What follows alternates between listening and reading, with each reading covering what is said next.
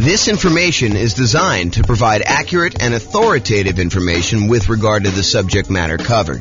It is offered with the understanding that the presenters are not engaged in rendering legal, accounting, or other professional services. If legal advice or other expert advice is required, the services of a competent professional should be sought.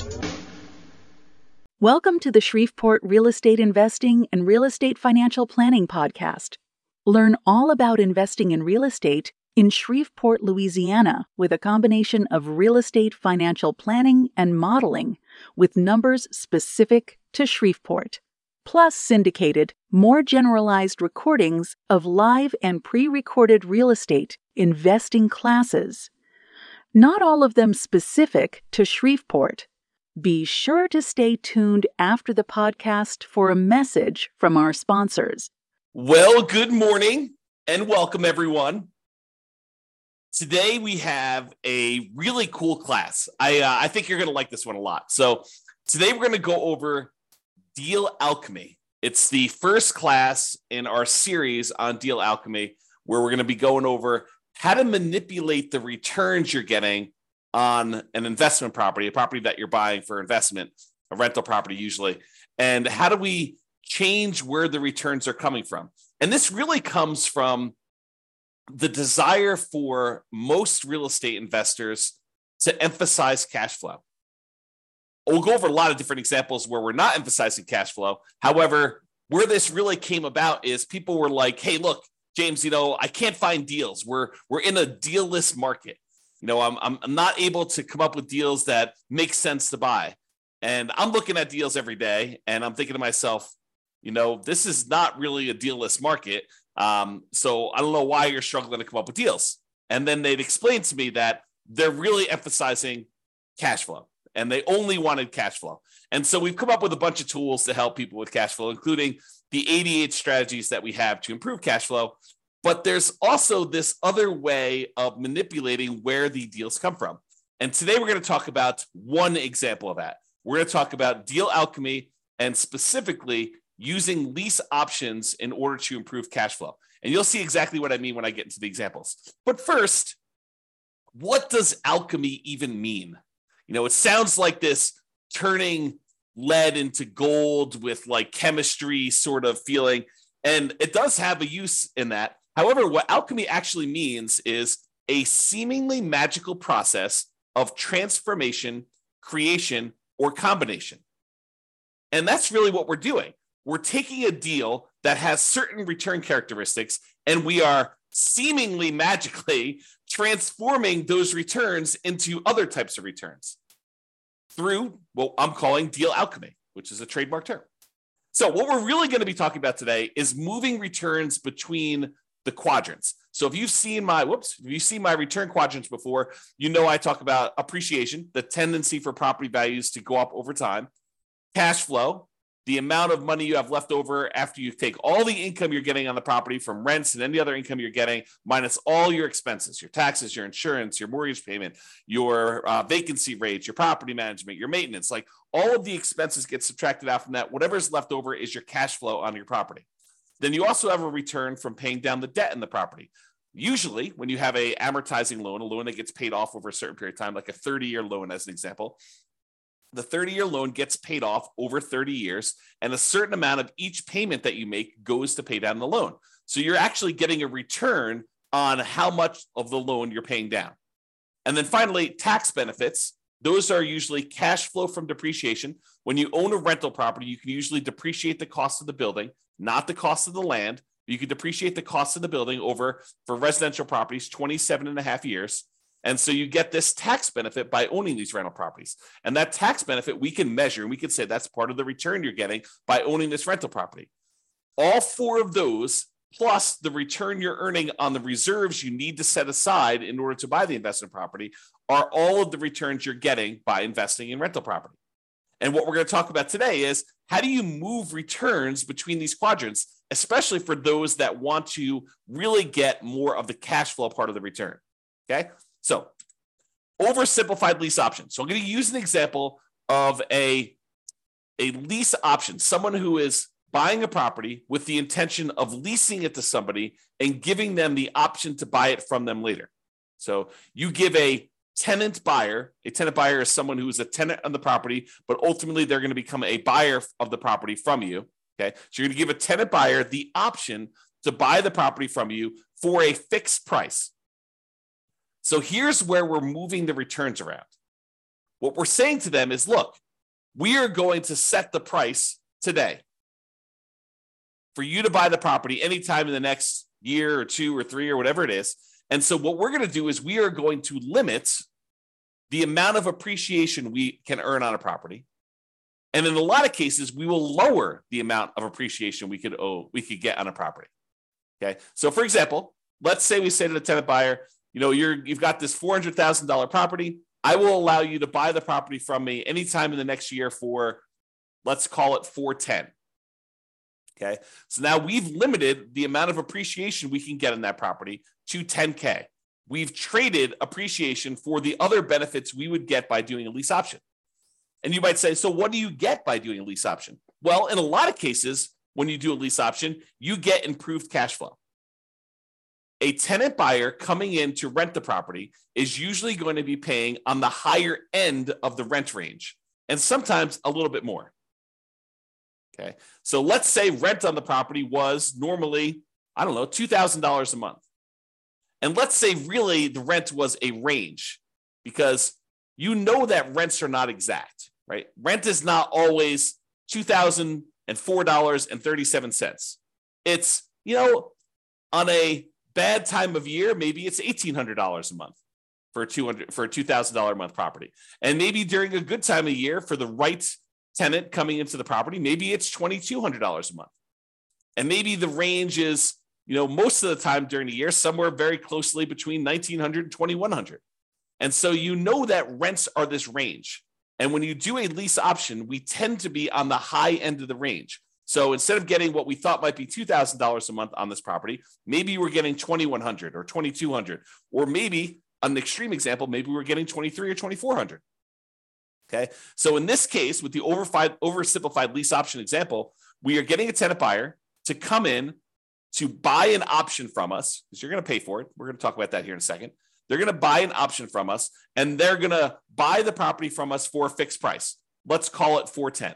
Now, if property values go up 10% during that year that they're in the property, and the value is now worth $440,000, you traded the upside of appreciation in exchange for this improved cash flow and someone buying it from you, and probably not having some real estate commissions and stuff, because you're usually not paying real estate commissions when you're doing lease option exits on a property. And sometimes the tenant buyer will pay the closing costs. It's all negotiated. Okay. And as an aside, I'm using this as an example, but do you have to set the appreciation rate, the sale price of the property up front when you do these? You don't have to, but it is pretty common for you to say, hey, this is the price that you're going to buy the property from me for in the next year or 2 or 3, setting the price of the option. That's very, very, very common. Do you have to do it that way? No. Can you tell them, look, I'll let you buy the property anytime in the first year, and we'll have it appraised. And whatever the property appraises for, that's the price. Maybe even as long as it's not below this number. You could structure it that way. It's very unusual, more unusual, I say. I don't know if I'd say very unusual. It's unusual to do it that way. Okay. So in this case, what we're choosing to do by having the tenant buyer come in, buy an option from us, where we set a fixed price and we get improved cash flow, we are moving our return from the appreciation quadrant to the cash flow quadrant. We're giving up some appreciation in exchange for improved cash flow. Plus, we don't usually offer lease options for free, right? We usually collect some type of option fee. And a lot of times, this is completely negotiated, but a lot of times we make those option fees non-refundable, where it applies to the purchase price. So they give us $10,000 as an example, and that does apply toward their down payment, toward the purchase price of the property that they're buying from us. But if they don't buy from us, they forfeit that. We keep it as the option fee, something that they paid in order to have the right to buy the property from us for a certain price, but not the obligation. Okay. So we might, in this example, collect $10,000 as an option fee for them to have the right to buy the property for some fixed price. Let's call it, 410 or whatever it was. And in exchange for that, we are going to get, an improvement in cash flow. In this example, I'm just going to use a really modest $100 per month increase in cash flow. So we're going to pay $100 more per month in addition to that. And we're going to sell it for 2% appreciation. So we're going to go ahead and say the price of the property today is whatever it is, $400,000. We're going to sell it for 2% more, or $408,000. Now, in most markets, over a very long period of time, appreciation might be closer to 3%. So we're giving them an incentive to buy by saying we're going to lock the price in at a small increase of what we think it will be. The property can go down in value in that year. It could go up a lot more than that. Just realize we're setting it for 2%. So you might be able to do better than the numbers I'm talking about. For example, you might be able to do much better than the $100 per month improvement in cash flow. I'm just demonstrating how this works so that you can understand how Deal Alchemy works and how we're going to move the returns. Okay. Now, one of the other advantages of doing this sort of lease option thing is you're getting this $10,000 of option fee upfront as profit immediately. So how do you count that? If you bought this property and you're immediately putting a tenant buyer in there, how do you count the $10,000 that you just got back as an option fee? Is it sort of like a rebate on the down payment that you put up? So if you had to put up $100,000 to buy this $400,000 property because you put 25% down, so now you got $10,000 back immediately when you put your tenant buyer in there. So really you only have $90,000 invested in the deal. Is this sort of like a refund or a rebate on the down payment that you put up? You could think of it that way, and you could calculate your returns as if you had $90,000 in the deal because you really put out 100, you got 90 back almost instantaneously. So you only have $90,000 plus some closing costs plus your reserves, like all that other stuff. You can calculate it that way, or you could say, "Hey, look, this $10,000 of profit that I have immediately, that's cash flow." And so really, you didn't get $100 a month extra in cash flow over that first year. You got $100 times 12 months, $1,200 plus $10,000 more in cash flow in that first year. But really, it's not cash flow because that's part of your profit. You've given that up because that does count as part of the purchase price that they have on the property. Okay. So in some cases, the tenant won't buy and you will be able to keep that money as additional profit. I'm not going to get into all the complicated math of, how do you calculate this if only 1 out of 4 or 1 out of 3 of the tenant buyers actually cashes you out, which probably isn't too far off from reality, in any given market at any given time, and depending on how you set up your deals. But, not every one of them will buy. I think we give them every opportunity to buy, and we want to set up a deal that is win-win where we actually expect them to buy, where they're going to likely follow through and do the deal. We don't want to set someone up for failure by putting them into a property where they're never going to buy it. That would be bad. That would be evil for you to go and put someone into the property that that they could never buy. So you never want to do that. You want to set up someone to be able to succeed, but people's life situations change. And sometimes they have every intention of buying the property from you or having the option to buy the property from you sometime in the first year or two or whatever you set up as your agreement, whatever you negotiate. And then they decide to get married or divorced or have another kid or get transferred out of the area for a job. And so they end up not buying. And in some cases, it would be financially to their advantage to have done a lease option with you than to have bought the property outright and then had to sell with a real estate agent. If you think about it, we're talking about a $400,000 property. They put up a $10,000 option fee in order to be able to buy the property from you anytime in the first year. And sometime during the first year, they get transferred for work. Okay. Well, now they're out this $10,000 option fee.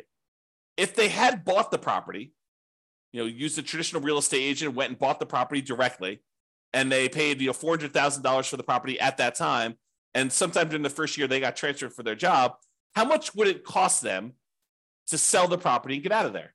Well, in a lot of cases, it would be a 6% real estate commission and 1% or so closing costs. Let's just say that's kind of a rough idea. Well, what's 6% of $400,000? Oh, it's about $24,000 plus another $4,000 in closing costs. So it's about $28K. So they're walking away from $10K as an option fee.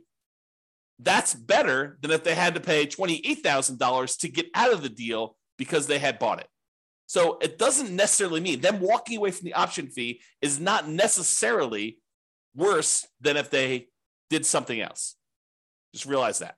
Okay, so now let's talk about doing this kind of like deal alchemy stuff.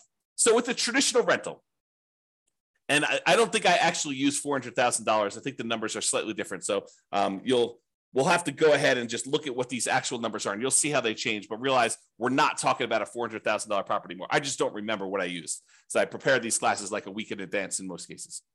Okay, so traditional rental. So in the case where they're not doing the lease option, if we just had the traditional rental, they may have $11,000 expected profit in appreciation year one. I think I'm using 3% there. And they might be getting cash flow of about $2,330 on this property per year when they buy it. They have a debt pay down of about $2,800, a little less than that, and tax benefits of about $1,700. And since they're putting aside 12 months of reserves and they're investing those returns, they're getting about $2,203 per year in return on their reserves for a total return of about $20,000 and change. Okay. Now, when we go and we do deal alchemy and we convert this to a lease option, we're going to give up some of the appreciation and we're going to transfer that. This is oversimplified. We're going to transfer that in return for better cash flow. So we're going to move the return from appreciation to cash flow. And when we do the lease option, if we cut ourselves off and say, look, we're going to sell this property with a 2% appreciation rate, then the appreciation goes down from $11,000 to $73,338. So we give up whatever that is, about $3,600 and change of appreciation. In exchange for, in this example that we said, we're going to get $100 more per month in cash flow. So our cash flow went from $2,330 to $3,308. So our cash flow return improved, but we gave up appreciation for it. Now realize, I want to point this out to you because this becomes a point of confusion for a lot of folks. These are not one-to-one trades. It's not like for every dollar of appreciation that you give up, you get $1 in cash flow. In this case, it's worse, right? We're not getting $1 for every dollar of appreciation we give up. You could try to structure your deal such that they're dollar for dollar, but in the practical application of this, it's very difficult to do that. Okay. And because other things change, which you'll see. Okay. So we're giving up some appreciation, getting better cash flow. So the total return we're getting, and in this case, I assumed your debt pay down and your tax benefit return are identical for now. You'll see that they change a little bit later. So when we talk about the total amount, before we were making about $20,023 return from doing this deal. Now we're only making $17,336. But the characteristics of the deal have changed. You know, we got $10,000 upfront as an option fee, which is not shown here. We got, instead of getting only $2,330 per year in cash flow, now we got an extra $100 per month in cash flow, $3,308. So our cash flow is improved. And the appreciation, which you don't usually see until the end, got declined. I mean, it got reduced. Okay? All right. I guess I have a note here. Collect $10K option fee, increase cash flow by $100 a month, sell for 2% appreciation. So that was what I had on there. All right. So oversimplified lease option. Now what we're going to do, we looked at the dollar amounts of returns. Now we're going to look at how this impacts the return on our initial investment. Okay. So before we were making 8.97% from appreciation in the first year. Now we've reduced that down because we're only seeing a 2% appreciation rate. We've now reduced that down so that we're only earning a 5.97% return on our money from appreciation. And cash flow, we are earning 1.8% return from cash flow, your cash on cash return on investment. Now we're earning 2.6%. So cash flow is increased as a return. And our overall return, when you take into account appreciation and cash flow and debt pay down and the tax benefits and the return from reserves, went from 16.24% to now 14.04%. So in this example, using this type of deal alchemy, because we are emphasizing cash flow and we're trading appreciation for the benefit of cash flow now, we've reduced our return from 16.24% to 14.04%. So we've overall reduced our overall return, but we've traded this for improved cash flow and moving some of the profit to the front of the deal by collecting that $10,000 option fee. Okay? Now, when you think of that $10,000 as being a rebate on your down payment, it impacts other parts of the return. It impacts like how much the percentage of return is, because now you have less in the deal. Instead of putting $100,000 up as our down payment, now maybe we only put $90,000 up. Okay. And so you can look at that and see what the return is. So for example, now we traded appreciation for cash flow, tax benefits, and debt pay down. We've kind of moved this return and exchanged it for these other three areas. So the overall appreciation went from 8.97 down to 6.45. And the cash flow went up from 1.8 to now 2.81. And the tax benefits went from 1.38 to 1.49. And debt pay down went from 2.29 to 2.47. So what we did is we traded this appreciation because we took that $10,000 option fee and we looked at it as if we had gotten a rebate on our down payment. That's how we decided to apply that $10,000 option fee. And you could choose how you want to apply that. You know, when you do your calculations, you could say, this is really a refund of my down payment, or you could look at it and say, this is cash flow, which would really improve cash flow, a lot more than $100 a month, right? So you can look at all those. So the overall total return, looking at appreciation, cash flow, debt pay down, tax benefits, and reserves, went from 16.24 to 15.17.